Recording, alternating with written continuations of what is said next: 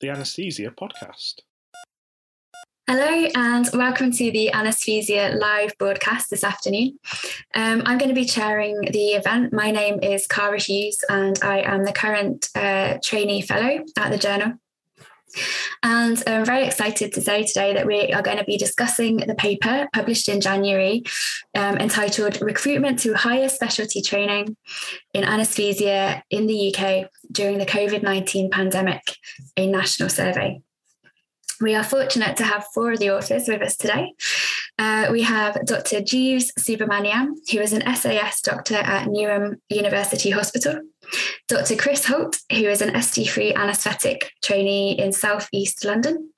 Dr. Nuala Durrant, who's an ST3 anaesthetic trainee in Kent, Surrey and Sussex. And Dr. Stuart Edwardson, who is an ST5 anaesthetic and ICM trainee in the South East of Scotland, and also Vice Chair of the Association of Anaesthetists Trainee Committee. So we will get started. So my first question to Jeeves is, can you just tell us a bit of background to the survey? So why you felt it was important to perform? I think Nuala is probably the best person to answer for this one. Okay, sorry, Nuala. Yes. Oh, I think maybe Nuala's possibly disappeared. Yes. Well, I'll take it from here then, unless she manages to reconnect, hopefully. So I think really it was from a personal perspective that we got together as a group of trainees who'd not had a successful application in that round of ST3 recruitment and had experienced some of the issues that were surrounding it. And then following that initial unsuccess, we weren't really sure what we were going to do for the next 12 months. And then 24 months when the realization came that there were changes to recruitment and as a result of changes to the curriculum. Anecdotally speaking, sort of amongst ourselves within the department and to other trainees across the country, we knew that this was a bigger problem than just ourselves. So we got together and thought, well, we need to try and capture the issues that have come up with this, and we need to try and do it as quickly as possible to try and, implement some changes and to try and actually improve the situation for ourselves, but also for trainees in the future and future rounds of recruitment, so hopefully it doesn't happen again. Okay, and can you, just in case there's some people who aren't aware of the particular reasons for why there's been such a problem with higher specialty recruitment in the last couple of years, if it's been a kind of combination of a few things? Yes, I think it's sort of a perfect storm of changes to the curriculum that were implemented by the college, sort of mandated by the GMC. The changes to the recruitment that meant that there wasn't going to be a full round of recruitment in August 2022. So this year, there were changes to the exam requirements for specialty training applications. So you only needed the written exam. So that meant it opened up to a larger cohort of applicants. People weren't going abroad because of COVID or concerns about being able to get jobs abroad. And so it meant that the numbers of applicants far exceeded previous years, but the number of trainee numbers that were available had basically been static for the last 5 or 6 years. Which meant that, the competition for places was that much higher. Okay, yeah. Good. There are a couple of other things as well. Yeah. Core training recruitment numbers have outstripped that of registrar numbers for a number of years now. So there has been a slow bottleneck up to this point. Mm-hmm. And in addition to that, last year, there were other issues of recruitment as well, with unverified scoring, a number of trainees that missed out and therefore got pushed forward to the current round. Mm-hmm. Okay. We'll come back to some of those issues a bit later on. But first I wanted to ask a bit about your methodology. So surveys are notoriously very, very difficult to perform well. But you managed to very quickly perform a survey which presented very successful kind of quantitative and qualitative data. And you also managed to get a response rate of about 50%, which is very good. So can you tell us a bit more about your methodology and how you ensured this was a robust survey? I'll take that one as well. But I think, first and foremost, the methodology we used, we looked at some of the themes that we used in the foundation program career destination surveys, just as a sort of starting point, and then within our group used a sort of modified Delphi method to sort of hone those questions down and sort of make them as relevant as possible to our cohort of trainees. What we were intending to look at was trainees' experience of the recruitment process. But we, as you mentioned, the sort of qualitative data that we got, we left an open-ended free text comment at the end of the survey in order to capture the feeling that we could get from each other and that we were getting from colleagues and friends across the country, and give people the opportunity to express in a more open-ended way what they felt about training and recruitment as a whole. I think the response rate was reflective of the strength of feeling amongst trainees at that time. And I think one of the key things was that this was a trainee survey by trainees for trainees, and we were a small, quite flexible group of people that could get a pilot study out, modify and hone down those questions, and then through the association of anaesthetists, we managed to then get a really good distribution of the survey nationally to try and capture as representative a body of applicants as possible, which it was amazing that we managed to do that actually, and we were so pleased that we were able to actually capture the feeling in that moment. So I think it was a small group of us that were able to be so flexible and get it out there very quickly, because we weren't really, we were only answering to ourselves really. Yeah. How long did it? Sorry, Neil. So, and just kind of what Chris said about it really capturing what everyone was feeling. I think people were really keen to respond as well, because it gave them a platform to express these things.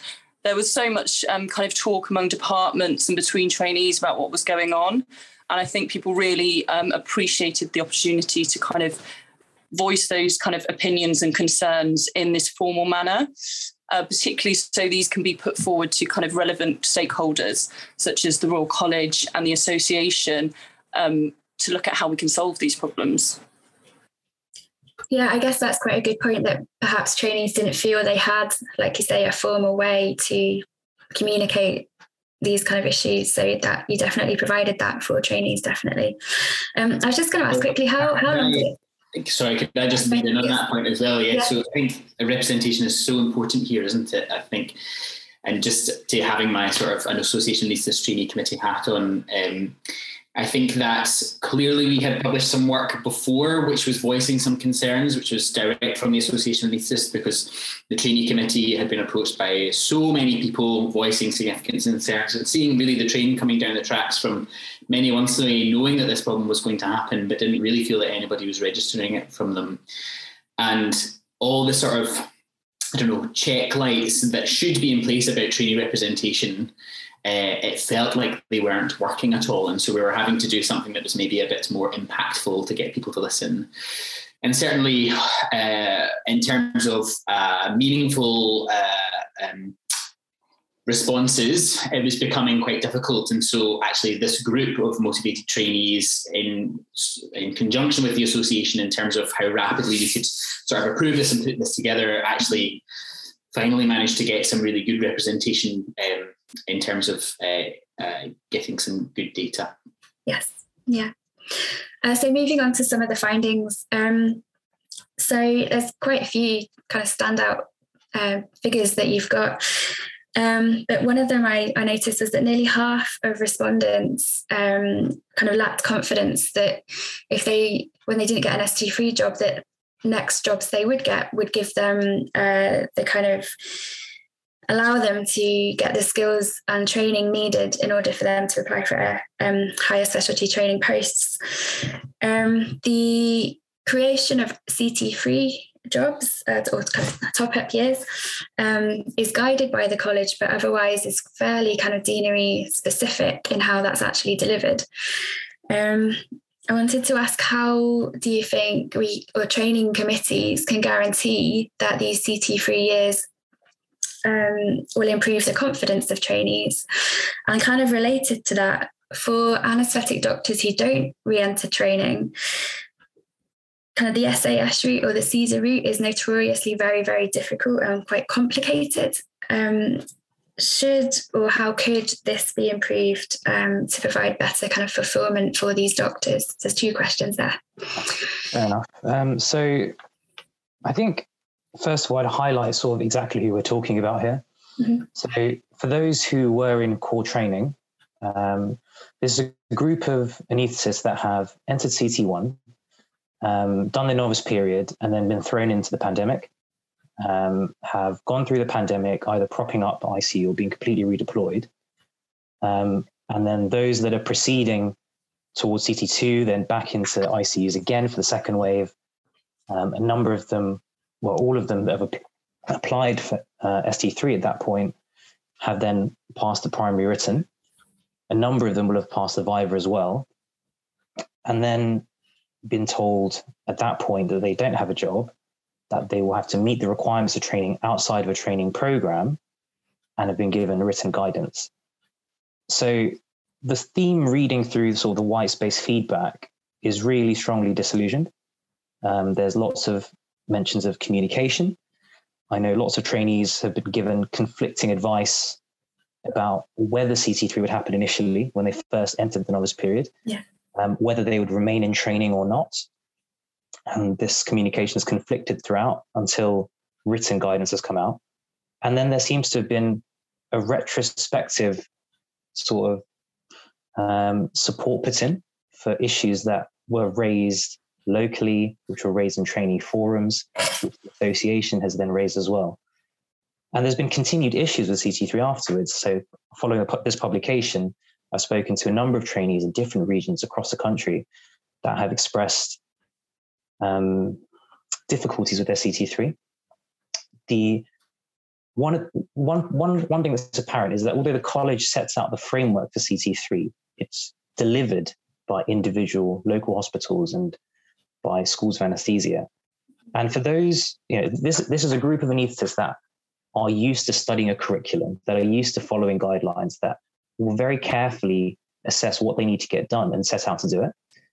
And subsequently, if they have problems either locally or with their sign-offs within their school, there is very little recourse for these anaesthetists. They can ask the college for support tickets, they can escalate through their own school, but ultimately, if there's a disagreement about sign-off or about provisions for modules, about who gets precedence, whether they get the same opportunities, they have nowhere to go. And the college seems to take the stance that they will not directly intervene.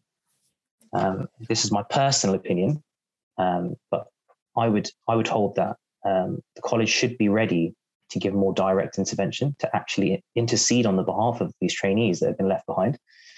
Some key stats I'd talk about with that 17.4% of this cohort were strongly considering working abroad.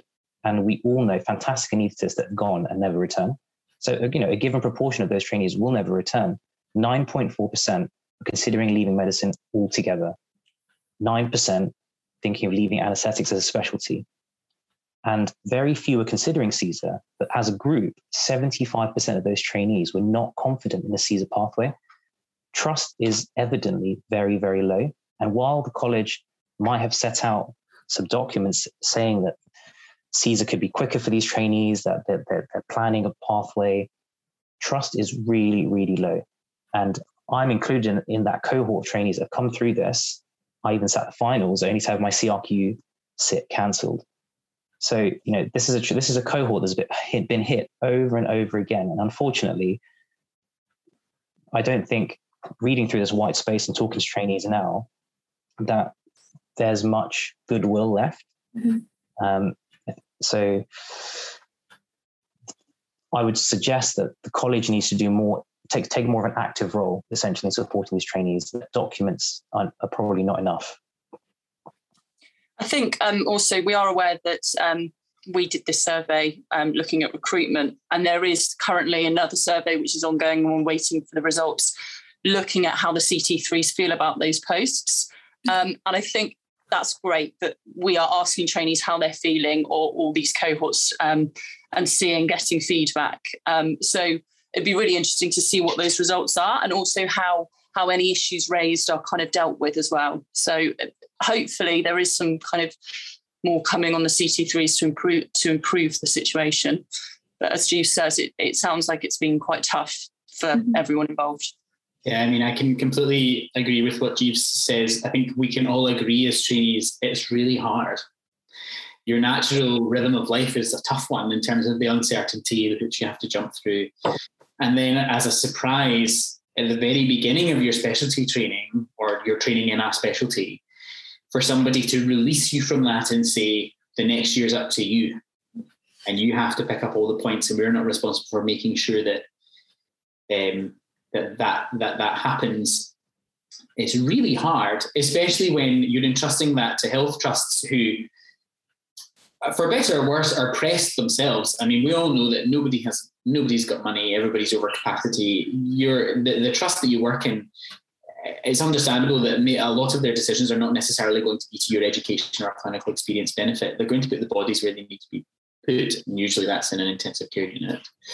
And unfortunately, what that means is, again, as Steve was saying, is that there's an erosion of trust that happens. And once that starts to happen between a training cohort and either their college or Health Education England or their recruitment body, that's just a spiral. That means that nobody can trust anything in the future in terms of their recruitment, what jobs will be available, their training opportunities. And that just adds to the already inherent uncertainty of what it is to be a trainee from day to day. Mm-hmm. Yeah, that brings me quite nicely to my next kind of question, which was another kind of standout percentage for me, was that 78% of your respondents had experienced disruption to their wider life plans. Now, obviously, this is a very specific cohort, and obviously everyone in the world has had quite a major disruption. But I wonder, did you think that this was reflective, actually, maybe of anaesthetic training as a whole, in terms of, we are adults, we have our own lives? Is that reflected well in the kind of curriculum as it stands? So I think that's a really good question, and I think that is a question that applies not necessarily just to this cohort, this time. It applies to what it is to be a trainee and to trust the people that are entrusted with the safety of what your job and your training is. The short answer is no. I don't think this is just pandemic related. This is just now related. We can clearly see that there were 2/3 of people who are already trained anaesthetists, people who can function on their own as an anaesthetist and are entrusted colleagues of all of ours that we work with day in, day out, who will, do a GA Cat1 section, manage a major obstetric hemorrhage, do an intubation and resus. 2/3 of those people did not get to continue on in their specialty training. So we have people that we've already invested in terms of money, recruitment, teaching, giving them educational supervisors, them doing half of the exams at least. And then they've not been given the opportunity to continue on in their specialty training, which is just heartbreaking, both from a personal perspective, from knowing people myself, and from all of the answers and white space questions that we've all gone through, either in this paper or other pieces of work. We all know that our life movements are dictated by the sort of infrastructures of our training, for good or for bad, right? So people make their major life decisions on when they're getting married, when they're buying that house, when they're going to get that puppy, or I don't know, even if they're going to go on that second date or not, because they either do or don't know whether they're going to be sticking around in the same geographical area or not. If you then say to people, I don't have anywhere near enough jobs for you, despite how hard you have worked and the fact that you have ticked all the boxes and jumped through all the hoops, And also from a lot of the Whitespace feedback we got, which is again sort of an erosion of trust in the fairness of the application process itself. People did not trust it after numbers of years of going through it and saying, hang on, I don't understand this. I've been unfairly marked here. You know, my self-scores were unverified. Anybody could have said anything. Then what happens is that people inherently just simply don't trust the process for the next year and the year after and the year after. And so naturally you get figures like 9 or 10% of people just want to leave anaesthetics altogether because they say, well, I can't go around in these circles all the time. And unfortunately, I think this sort of is like the beginning of a thread, which is, as we know, as trainees, so much of the infrastructure of our lives is dictated by other people. And it can be really hard to get people to see that and actually to value and sometimes should prioritize what is happening to you, because it does feel a lot like things are happening to you rather than for you. And I think that is some of the difficulty that led to this paper needing to like provide a platform for people to speak their voice. I would really like to read a couple of quotes if I could from the Whitespace. I think answers this a bit. I've got 2 quotes that stand out to me. After diligently propping up surge ICUs and caring for critically ill COVID patients, the NHS has treated anaesthetists in training as single-use disposable items, burning them out on surge rosters when needed, and then casually discarding them, leaving them without jobs or careers when not. Along with that, I think it's extraordinary that under the current system, various parties involved in training will with one hand promote wellbeing initiatives and with the other be complicit in trainees abandoning their friends, family and social support structures when national recruitment schemes require them to move hundreds of miles for jobs to continue training. It is not complicated. Recognizing the importance of being able to put down roots, build healthy relationships and friendships outside work, and develop a healthy work-life balance by having more control over where you live is key to promoting happiness. Mindfulness initiatives, while still valuable, are clearly not going to make up for abandoning these things to take a training post in a location where you have no links to and are moving solely due to work. And I think, like Jill said, like the comments were, and also what Stuart said, the comments of what people have said, with regards to well-being, quite concerning. A lot of our training, I mean, this is higher training. And if you look at the response of our trainees and their ages, a lot of people, I think majority are over 30. And I think we always knew anaesthetic training was difficult. We knew we had quite a tricky job and there were things to do with life-work balance. But I think a lot of people feel that the balance has changed now and there's certain things that they signed up for that aren't being done. And one of those was job protection and job security. There's a lot of issues that haven't been explored yet that people have expressed kind of in the Whitespace answers. So pay, can I get time off? Can I get maternity leave? Things like that are really important issues that are always going to add to well-being. So I think it's really important going forward, if these people are doing these TT3 jobs, we need to look at those things and make sure that those things are addressed. I would add to that as well in terms of work. There is clearly a rising proportion of trainees that have opted for less than full-time for their own work-life balance. I am actually not aware of any CT3s that have successfully managed to get part-time work, despite guidance from the college. There may be some out there, but they are certainly in a much smaller proportion to those actually in training, which therefore reflects the lack of support for part-time work in CT3. Mm-hmm. And that's really, really concerning because those are people that have then had to provide reasons for less than full-time that have been accepted and then therefore have now had to return to full-time work with no real recourse. I think, what becomes very apparent when you go through all of these comments is the disillusionment with the current setup for training and recruitment. But time and time again, the college have, they can only advocate for more training posts. They can only sort of lobby for more training posts. And, to some degree, it's slightly out of their hands, although, we'd always say they could try and do more. What is in their control is, and again, was the theme in the comments, was the communication regarding a lot of this, a lot of these issues, that ultimately a lot of what has come about was very predictable. and was very, it was raised time and time again in previous surveys, and even on webinars and discussions around curriculum changes about the issue for, everyone knows there's a deficit of training numbers for applicants. It was just particularly accentuated this time around. But the sort of head in the sand approach to the issues that were foreseen is, I think, what is incredibly frustrating from everyone's point of view, and is something which is very much within the control of the college to try and remedy those situations, but also to communicate effectively what the solution is to those problems. And unfortunately, we're still, the guidance for the CT3 post came out incredibly late, even though there was a delay in the change to the curriculum actually from when it was meant to be implemented originally. So this should have been issued far in advance of the actual process being implemented. And there is still ongoing communication issues and confusion about, as Jeeves was saying, what exactly needs to be evidenced, who exactly can sign these placements off. There's a confusion around the new curriculum where it's meant to be competency-based rather than time-based, but there's a very, and as Jeeves alludes to, in terms of sign-offs, if a lot of these trust grade posts are signed off for their CT3 top-up posts because they're competent and deemed to have the evidence to be signed off, I think there's anecdotally a fear at a trust level that a lot of these trainees will then leave those posts because they've achieved what they need to achieve.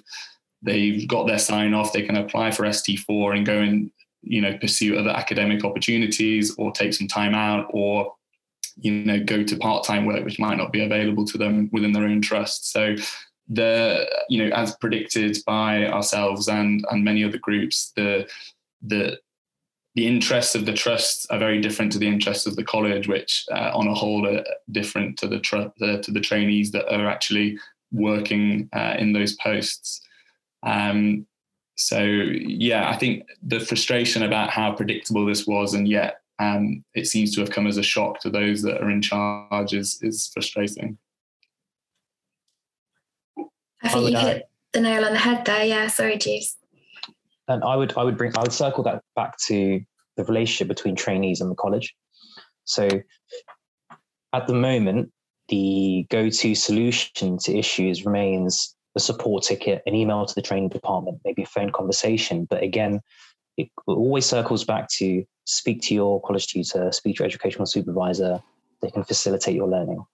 But where there arises a true dispute, where the interests of the trainee and those of the hospital or the trust don't align, I would maintain that actually, I think, given that it's the college's curriculum and the college's guidance, I would really hope that the college step up and intervene directly and start communicating directly with the trainees and with the trainers, helping to resolve this as a mediator, instead of just asking trainees to take on all the burden of negotiation around sign-offs and competencies. Yeah. It's very difficult, isn't it? It's horrible. I'm trying to think. So we've already mentioned that what the college is doing or what the college can be doing. Obviously, we don't have a representative from the college here today to kind of provide a bit of a counter argument. They have put in place this Fit for the Future campaign and are lobbying for more anaesthetic trainee places. Do you think there is anything further they could do, or do you, some of the communication issues that you've spoken about, how would you recommend they could move forward? I think the Fit for the Future campaign is a good thing. Mm-hmm. Of course, it's a good thing, and lobbying for places is a good start. And while it's encouraging this is happening, I think it would be wildly optimistic to imagine that the current shortfall between the number of trainees that need a job or would like a job and the number of places become equal. I think it's highly, highly likely that there will be a number of trainees that have been out of training for 2 years, and still without a job after the next round of recruitment. So in my mind, it seems imperative that the college starts thinking about and setting out what to do in that scenario, because I think it's highly likely that you will lose those people forever if you don't do something, whether that might be something along the lines of an ST4 equivalency or good, robust guidelines about how those people can start to look at alternatives like a CSER pathway. Mm-hmm. Having a look at what the GMC say now about CSER and the new curriculum, it appears to me that those who have done 3 years in a GMC approved program might be able to apply for CCT, even with the CSER paperwork or something similar. But the circumstances around that remain quite murky. We've not heard anything directly from the college about either confirming that or how that might be done. Something that might help would be example portfolios, or actually showing trainees, actually giving examples of how this could be done. And then to reiterate, actual support from the college, perhaps even intercession or representative to actually work with and discuss these things with, so that trainees actually have some trust that there's someone looking out for them and supporting them along the way. It would be a massive kick in the teeth to have these trainees or these anaesthetists who have now, by that point, been practicing anaesthesia for 4, maybe 5 years, then go on to collect lots of paperwork, only at the last hurdle to be told, oh, sorry, you didn't do it this way, you didn't tick this box, you missed this thing from years ago, and to have to go back and stall further. It's going to be really, really important to have sort of continuous, robust communication and support for those people. I would say that communication is something the college has already acknowledged has been lacking in the past. It's really, I think it's encouraging to see people like the CEO and other seniors in the college acknowledging it, talking about it. But really the proof is in action now. We need to see it happen from the college. If I could just pick up on a lot of your ideas there, Jeeves, so I would agree with all of that. I think one thing that all of this process has highlighted to us is that I think normally when training is sort of trucking along fine and everything's doing what it should, we all assume, similar to sort of when you have your critical incident algorithms, that they're in their box and we can sort of pull emergency cord when we need and it'll all work. We've sort of needed to pull the emergency cord now, and I feel like we've found that all of those processes, which should be dynamic and adjustable and should be agile to how trainees are feeling or what trainees need or trainees' numbers or what your health service needs, simply has not been there at all. And the things that we inherently trust for the people that are charged with looking after our training has found to be somewhat lacking. One detail I would add to that is that it's been a learning experience for me, and I think many people, now that we've realised, there aren't enough training places, or there are problems with, examination or the curriculum, as to who's actually in charge of what. So who holds the keys for a number of training places? So, for example, as we've quite rightly said, it is not within the gift of the college to give training places, but absolutely they are a key stakeholder and people who can lobby HEE in order to do so. They are answerable to the government.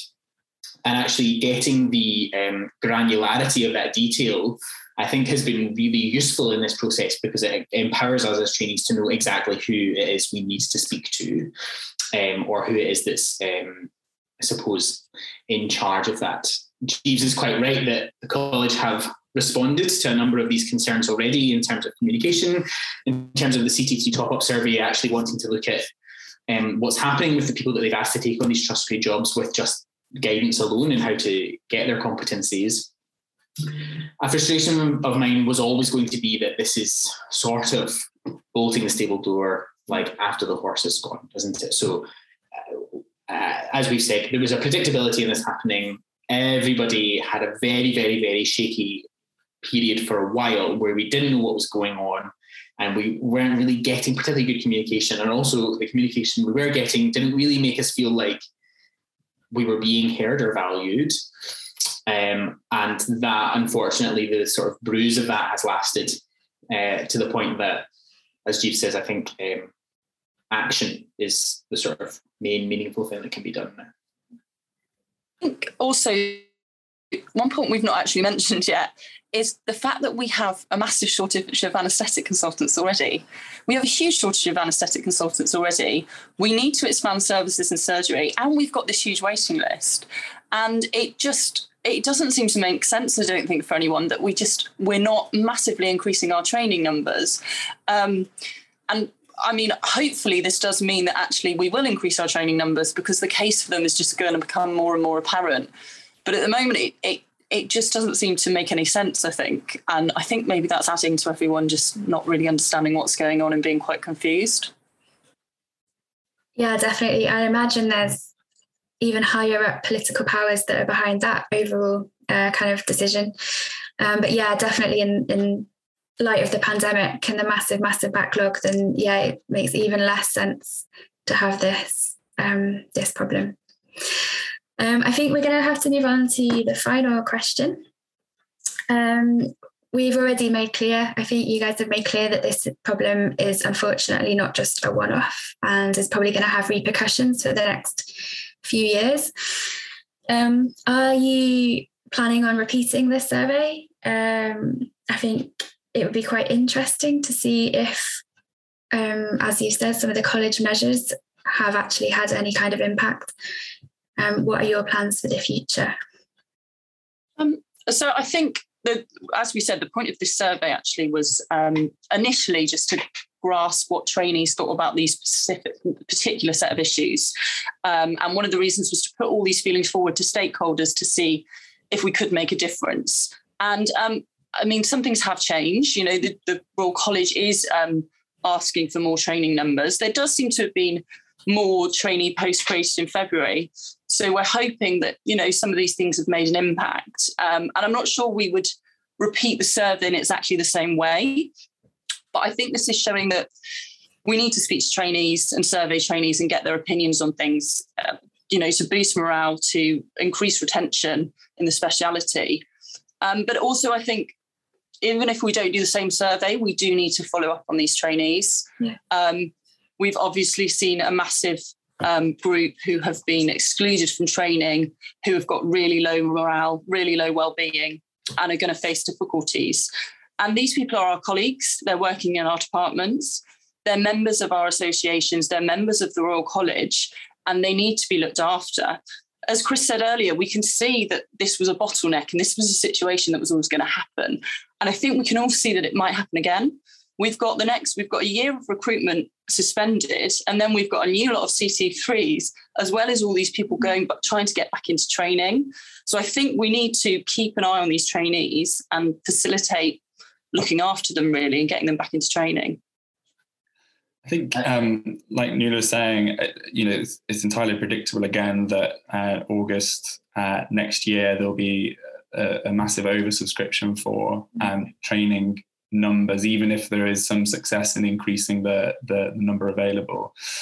I think one of the key things that would be interesting to take from this survey, which doesn't seem to happen, as someone that had already taken some time out of training prior to all of this, there's no follow-up from the college. So people lose their training numbers for whatever reason, relinquish them because they're changing specialties, relinquish them because they've not got exams, they want to take some time out, or for whatever reason. I don't think the college really has any firm grasp or idea of the number of trainees that are sort of in limbo between core and specialty training. Who's supporting them, what they're doing, are they trying to come back into training, are they Caesaring? Not all these doctors go on to work as SAS doctors, which a proportion will, and that's you know, incredibly important as well. But I think, you know, to not understand where the trainees that don't continue training are or what they're doing is, I don't know, I was always very surprised and shocked at that. You know, I dropped my training number a couple of years ago before I came back into training, and never ever had any follow-up from the college or anyone to see what I was doing or what I was trying to do. It was all very much self-directed and independent in how I then, you know, tried to get back into training. I'd just pick up on that from Chris, that I've seen time and time again feedback from this specific cohort of trainees who have been they've had to endure a battery of problems, whether they be through recruitment, redeployment through a pandemic, issues with recruitment, issues with exams, and time. And I do genuinely really worry about this group of people, whether they are people that I have met or not. And many of them are colleagues I've had. Many of them are people who, I've been registrar to on a night shift and have, shown around the labour ward for the first time. And, and they're people who are excellent doctors who have become so completely disillusioned with the process and have, along with everybody else and what we've all had to endure for the last couple of years, had to endure such a difficulty with their own careers, which so much has been asked of them. And in terms of our ability to know who these people are and to be able to protect them and see them either back into training or see them through SAS and Caesar jobs, I think is just so important, because what we lose through all this is that they're people. So they are people who have, gone to medical school, done the foundation training, chosen anaesthetics. They chose to come to us, and we've partially trained them and then turned them away. And I would like to see a sort of formal way of us being able to do that for them. Yeah, I think that's really important. Jeeves, do you have any thoughts on that as one of those cohorts? I chose this specialty because of how varied and interesting it was, of how inspirational the on-call team were whenever I was struggling, when I was in a surgical job or an ICU job or on a medical job. And anaesthetists were the people you called for help, and they arrived, they were calm, they fixed the problem in front of them, they whisked the patient away, the patient would come back in 3 or 4 days better. You have no insight into what happened in between, but you're like, I want to be that guy. But the thing that really tipped me into anaesthesia was the reputation it had for looking after its trainees. It is unparalleled in that regard. You have a group of highly skilled individuals with one-to-one training. You put so much into them. And it feels to me very, very sad that that reputation, in the matter of months, even a year, is in tatters. Yeah. What a way to reverse like such an amazing reputation of the training program, of the specialty, and ultimately of the college. I think there is this opportunity now to reverse that and to address the problems, to be seen to be addressing the problems, and to be seen to be supportive and caring in a way that the college and the training program has held for, frankly, generations. And it's in the hands of trainers, of anaesthetists, and of the college to address that. Okay. I think on that note, we will end it this afternoon. Thank you all so much for being here. Thank you for forming that really, really important survey and effectively giving a voice to trainees. Just really heartfelt thank you. That's really, really good. So thanks also to Mike Chauser, who's behind the scenes making this happen today. If you haven't yet read this survey, it is available on the journal to read for free. And in the future, please keep an eye on the Twitter feed and the website for the next broadcast and all that the journal has to offer. Okay, thank you so much. And we'll see you again soon. Thank you. Thank you, Cara. Thank you. The Anaesthesia Podcast.